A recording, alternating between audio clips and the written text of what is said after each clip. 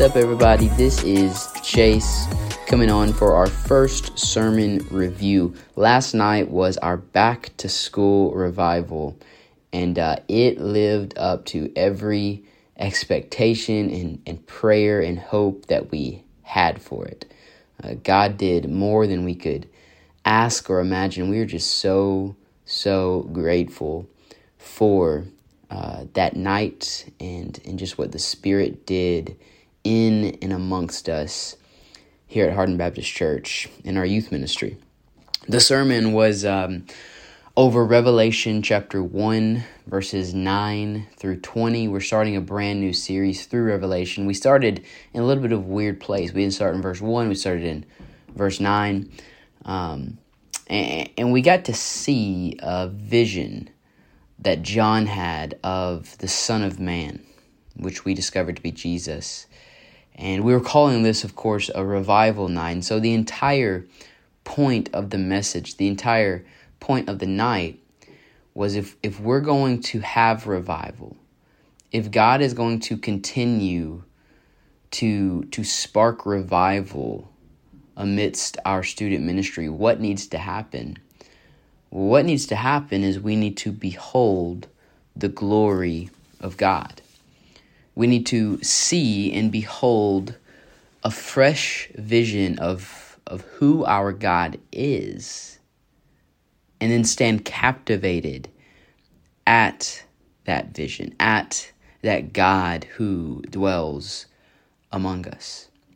And so that was the goal of the night, to behold the glory of God. Revelation 1, 9 through 11 says, I, John, your brother and partner in the tribulation and the kingdom and the patient endurance that are in Jesus, was on the island of Patmos on account of the word of God and the testimony of Jesus.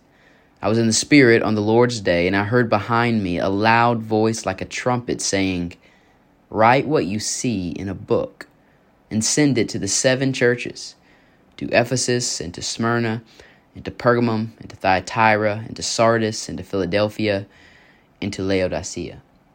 So just a few observations based on the beginning portion of our text is first off an obvious one. John wrote this book of Revelation, and he wrote it on the island of Patmos. Now John, I believe, many scholars believe, is one of the 12 disciples of Jesus. He's also the John who wrote the gospel according to John, but here in Revelation, he's probably writing in the mid-90s, and he's writing at the very end of his life, or nearing the end of his life. And the reason John was on the island of Patmos, he actually gives us in the text, it was because of the persecution he was facing for preaching and believing in the gospel. He didn't just wind up on this island. He had been forced to flee to this island. And then I think very conveniently, he mentions that it was the Lord's day. And so presumably he was worshiping, he was praying, he was meditating upon the scriptures.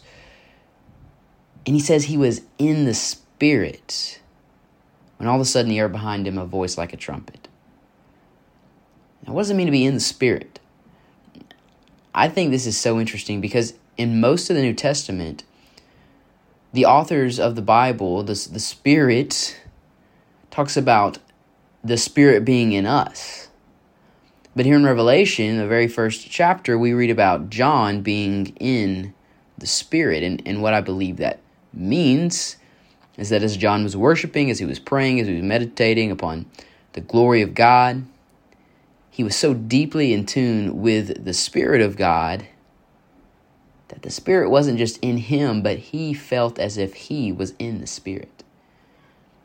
And so last night I challenged students, and I challenge myself today, and I challenge you who are listening to this. Are we that in tune with the Spirit? Are we that in tune with the Spirit? So you got John here in the Spirit on the Lord's day. He hears a loud voice behind him. And that voice tells him to write down everything he sees in a book and to send it to the 7 churches in the province of Asia. All right. And so let's just continue. Revelation 1, verses 12 and 13 now say this. Then I turned to see the voice that was speaking to me. And on turning, I saw 7 golden lampstands. And in the midst of the lampstands, one like a son of man. So this vision is beginning. Right? John is in the Spirit. Behind him, a loud voice like a trumpet. And of course, he turns around to see who that is. And as he turns around, he sees before his very own eyes, Jesus. Now, how in the world do we know it's Jesus based on what we've read so far? Well, all we have to do to this point, it's going to become obvious it's Jesus. But to this point, we can still know it's Jesus because of that phrase in verse 13, one like a son of man. You see, in the 4 recorded Gospels, Matthew, Mark, Luke, and John, that title, Son of Man, is Jesus' favorite self-designation of himself. This is a cool fact. He calls himself the Son of Man. Jesus calls himself the Son of Man more than 80 times in Matthew, Mark, Luke, and John. In that title, Son of Man, it's a little bit disputed, I suppose, on what it exactly means, but I think it refers to 2 things. First, it points out Jesus' humanity, the fact that he is 100% God and 100% man. He took on human flesh. He dwelt among us as a man. But second, and maybe more accurately, maybe more importantly, it points out Jesus' messianic kingship. Messianic kingship. In other words, the title Son of Man points out that, hey, this is Jesus the Messiah. This is the Christ, the one who has come to save his people, the one who has all dominion and power and kingship in all creation. And the reason we know the title Son of Man points out Jesus' messianic kingship is because it actually comes from an Old Testament passage, Daniel 7, 13 and 14, which says this. I saw in the night visions, and behold, with the clouds of heaven, there came one like a son of man. There's that phrase, one like a son of man. And it says, he came to the Ancient of Days and was presented before him. And to him, that's the Son of Man, was given dominion and glory and a kingdom, that all peoples, nations, languages should serve him. His dominion is an everlasting dominion which shall not pass away, and his kingdom one that shall not be destroyed. And so Jesus' favorite self-designation of himself, that title Son of Man, is used here by John in Revelation to reference that, hey, this is who he laid his eyes on. He was seeing the Messiah. He was seeing the Christ. He was seeing the King. He was seeing Jesus. But it wasn't just Jesus, and I find this absolutely fascinating. It wasn't just Jesus the way John had seen him on earth. Remember, this is one of the 12 disciples. He had seen Jesus before, but it wasn't the same Jesus in the sense that when John laid his eyes on him here in Revelation, he wasn't seeing Jesus as he had seen him on earth. He was seeing Jesus now for the first time in the fullness of his divinity. You see, on earth, he was always seeing the Son of Man. But now in this vision in Revelation, when John turns around and sees Jesus, now he actually looks like the Son of Man. I think the point here is when John turns around, he sees Jesus in the fullness of his divine kingship. He sees Jesus in the fullness of his dominion, in the fullness of his glory, in the fullness of his power. And so we oftentimes think about Jesus walking around on earth with his disciples, crucified on a cross. But don't miss the vision that John sees of Jesus and that he wrote down in Revelation for us. It wasn't Jesus humiliated, crucified, blood pouring out.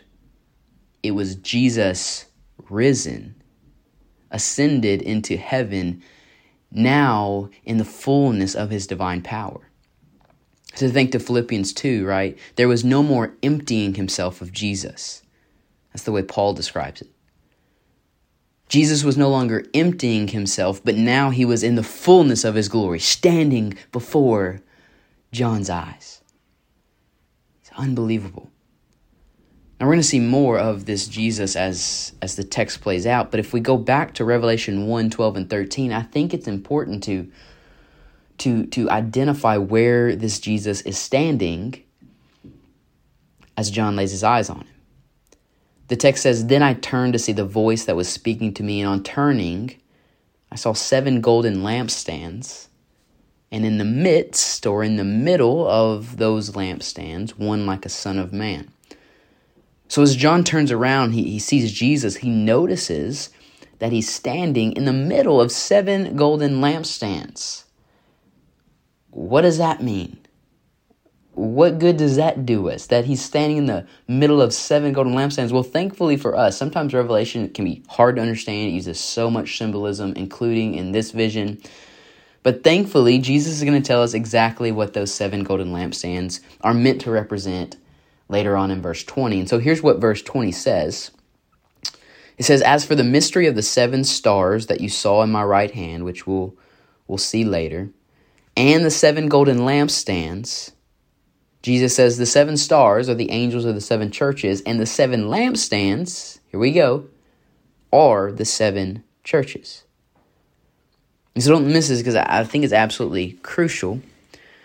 As John turns around, he sees Jesus, and he notices that he's standing in the middle of 7 lampstands, which then Jesus says are meant to represent the church, the 7 churches. But I think what we understand is in Revelation that number 7 is used a lot. And the reason number 7 is used so much is because it's intended to communicate perfection and or completeness.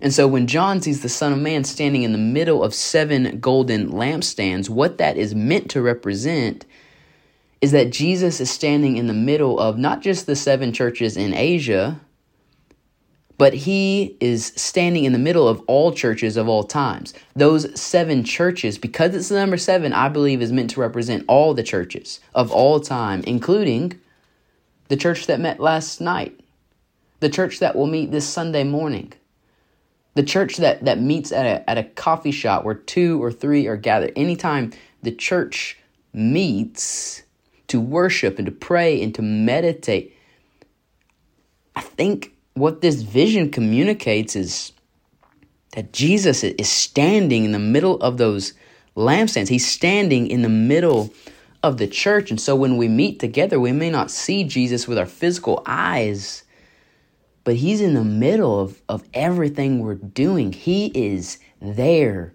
with us. Because in the vision, he's standing in the middle of the lampstands. What I think that means is that he's active and he's present amongst his churches. And so when the church meets, Jesus is literally there.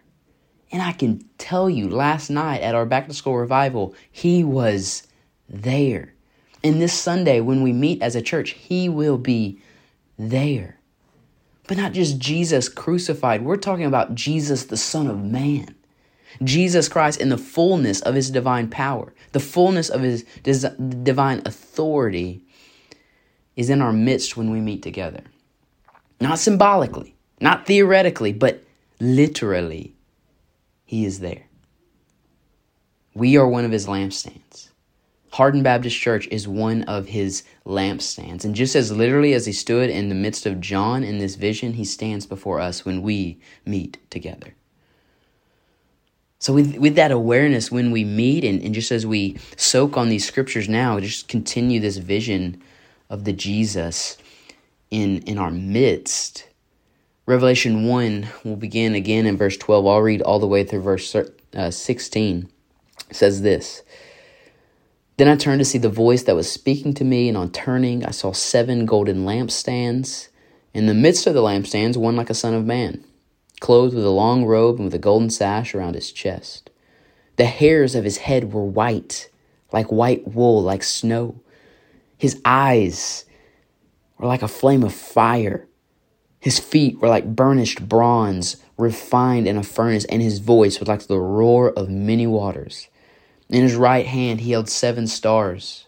From his mouth came a sharp 2-edged sword, and his face was like the sun shining in full strength. Can you see Jesus?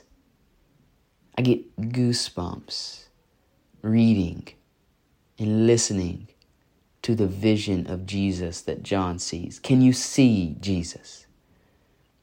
You see, John is so mesmerized by what he saw that when he lays his eyes on Jesus, the only way he could even think to describe him was by using symbolic language. I love this.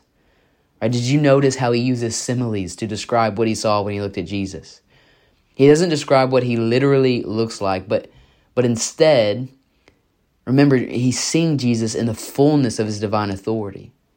And so he's so blown away by what he sees that he's unable to use literal terms. He doesn't say, man, I turned around, I saw Jesus, brown hair, 5'8", wavy brown hair. That's the way you would describe a natural human. But John turned around, he realized immediately he was looking at a supernatural human. He was looking at Jesus in the fullness of his divine power. And so he doesn't describe what he sees in a normal way, but in a very abnormal way to try his best to capture the divine majesty of Jesus. First, he says that Jesus was clothed with a long robe. He had a golden sash around his chest. This is probably meant to take us back to the Old Testament. High priests, they would wear robes, a sash on their chest as they offered sacrifices to God on Israel's behalf. And John recognizes that the Son of Man standing before him, Jesus, he's the great high priest. He's the true high priest. He's the one who has the power to save us from our sins and to offer atonement. That was the Jesus in the midst of John. That's the Jesus in our midst. And then John says Jesus had hair like white wool, like snow. We're not meant to interpret this literally. Jesus doesn't literally have white hair, but it's symbolism to communicate the divine and eternal nature of Jesus, the wisdom of Jesus. The Jesus standing before John is the eternal, all-wise God. And he's the same Jesus that stands in our midst.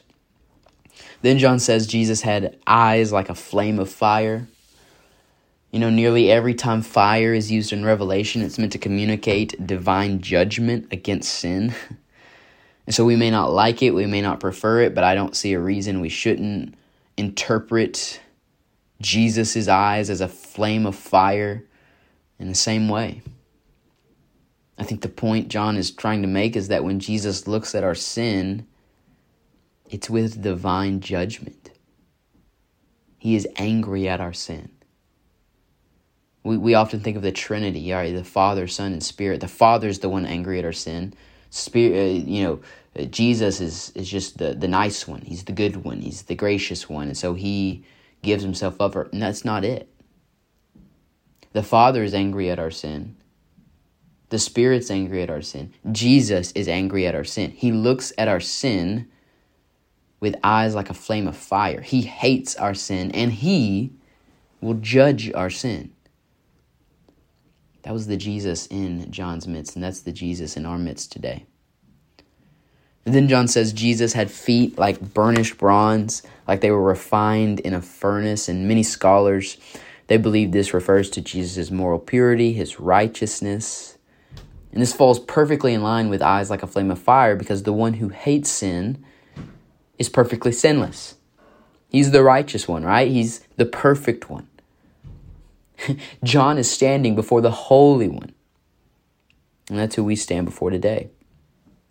And then John says Jesus had a voice like the roar of many waters. Now, I don't know what this means exactly. It could possibly, just a shot in the dark, refer to the authority in which Jesus speaks with.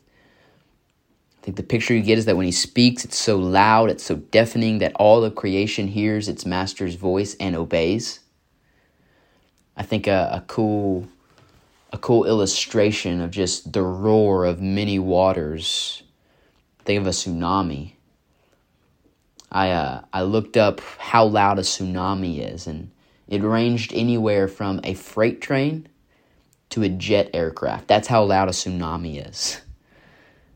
And John says Jesus had a voice like the roar of many waters. It is deafening when he speaks and all creation listens. This is the Jesus in our midst and in John's midst in this vision. Then John says Jesus had 7 stars in his right hand. Thanks to verse 20, we know what that symbolizes. It symbolizes Jesus' divine authority over the angels. And so can you just imagine this for a moment, right? Angels, they're supernatural beings. They have great power. But with no struggle, with no resistance, Jesus, the Son of Man, calmly holds the angelic beings in his hands. The good ones and the bad ones, they exist to do his bidding. They are under the lordship of Jesus Christ. All the power they have is delegated power because Jesus is the one with the true power. He holds them in his right hand. This is the Jesus in our midst. And then John says Jesus had a 2-edged sword that came from his mouth. We know for certain that this refers to the piercing nature of his spoken word. Hebrews 4:12 says, "For the word of God is living and active," here we go, "sharper than any 2-edged sword, piercing to the division of soul and of spirit, of joints and of marrows, and discerning the thoughts and intentions of the heart." The point is that when Jesus speaks through his word, it cuts deep. He has the power to pierce soul, to pierce spirit with his word. He's able to discern the thoughts and intentions of what's hidden deep in our hearts. Nothing is private when it comes to the Jesus who, oh, by the way, has eyes like a flame of fire on our sin. We cannot run or hide from him. This is the Jesus in our midst. And finally, John says Jesus had a face like the sun shining in full strength. I think this ought to take us back to the transfiguration when the face of Jesus, of course, shined like the sun.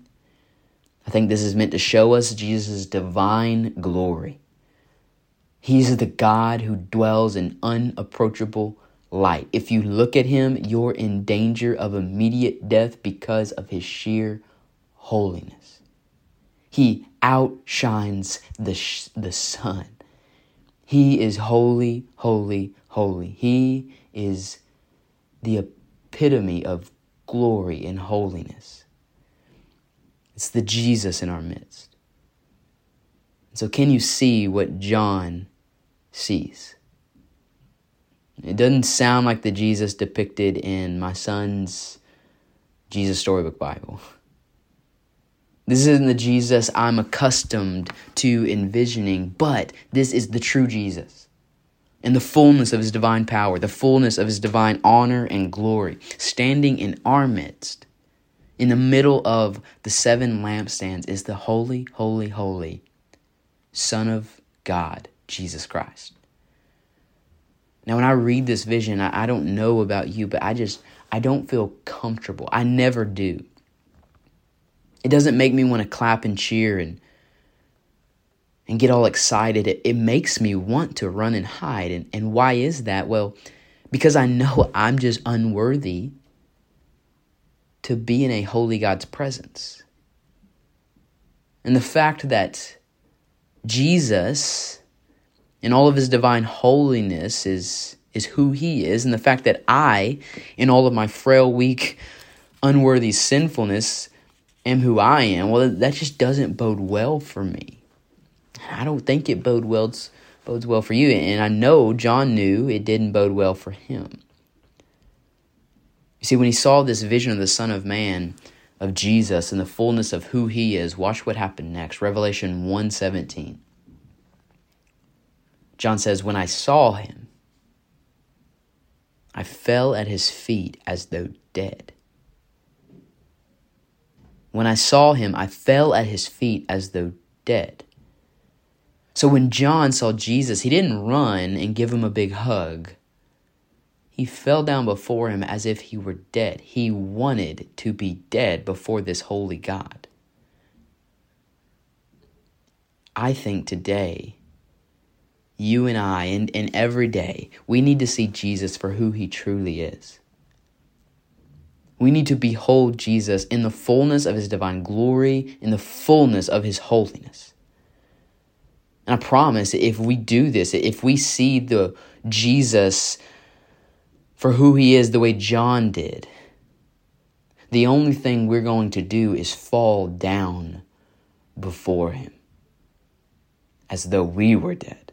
Fall down before the holiness of Jesus. The fact that we're in the presence of a majestic, powerful, sovereign, glorious, holy God. How terrifying. But watch the miracle that happens next. As John falls down before Jesus as though he were dead because he knows he doesn't deserve to be in the presence of a holy God. Listen to what that holy God does next. Revelation 17 through 19. I love this. It says, when I saw him, I fell at his feet as though dead. Here's the miracle. But he laid his right hand on me, saying, fear not. I am the first and the last and the living one. I died, and behold, I'm alive forevermore, and I have the keys of death and Hades. So picture this. John is face down on the floor before Jesus, terrified, does not want to get up, does not want to look up, wishes he were dead because he's in the presence of a holy God. But Jesus looks at him with utmost compassion. And he stretches out his right hand and he lays it on John's back. And he says, fear not. Jesus, how can we not fear you? Jesus knows John has fallen down before him because, well, John knows he doesn't deserve to be in his presence. John rather died than to stand before Jesus as the sinful man he is. But what does Jesus do? He tells him to stop, to get up, because he's taken care of his sin problem. This is exactly what he says. He says, I died, John. And behold, I am alive forevermore, and I now have the keys of death and Hades. So he's saying, yes, John, I'm a holy God, and you were a sinner.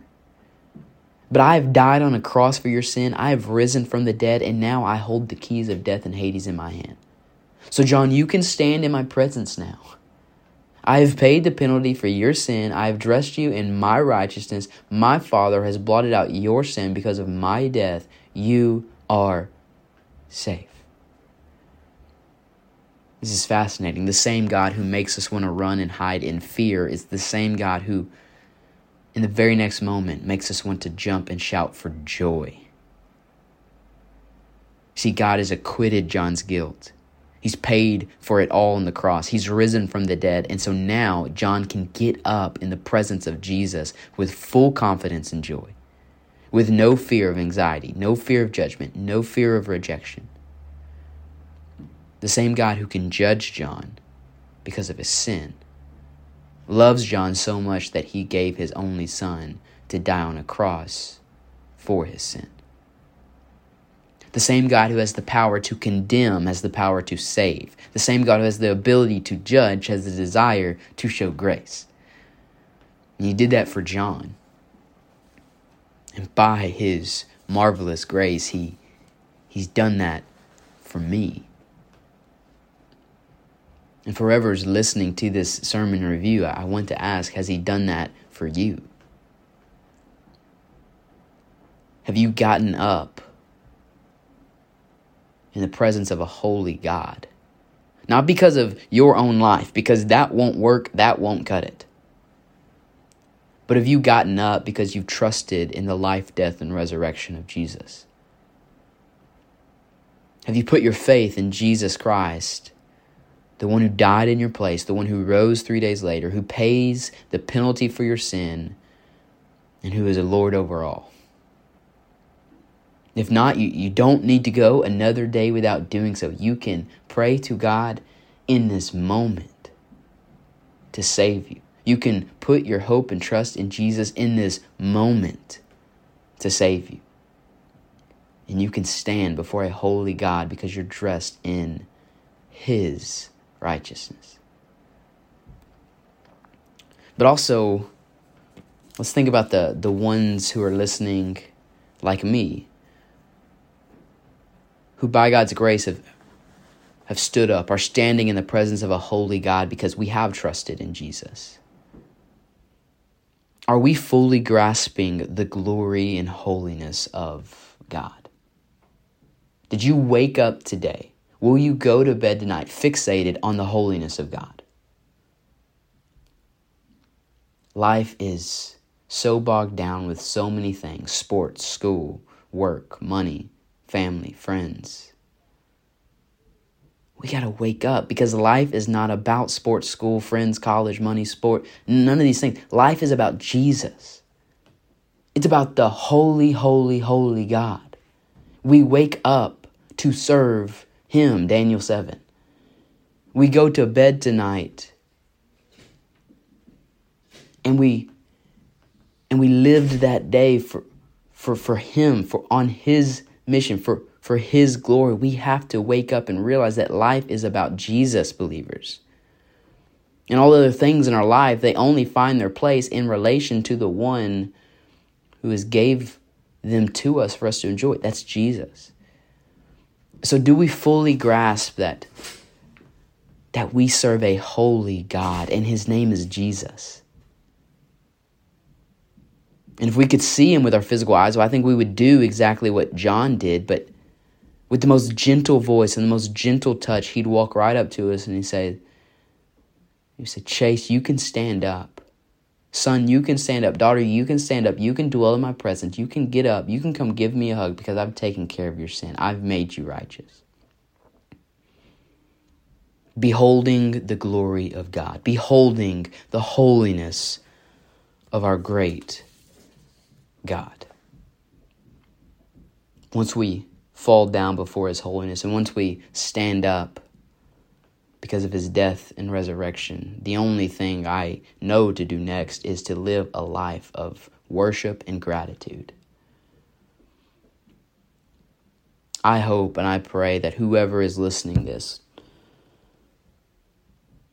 would be captivated by the God in which we serve, by the God who has died and behold is alive forevermore, and who holds the keys of death and Hades in His hands. He is worthy, we're going to see in Revelation, of all of our worship, of all of our praise, of all of our lives. Whatever is holding you back today from coming to Christ or to taking that step of faith in Christ, whatever is keeping you from pursuing Christ, whatever is keeping you chained to your sin, the Son of Man is worth all of your devotion. And I pray that's what you give to Him.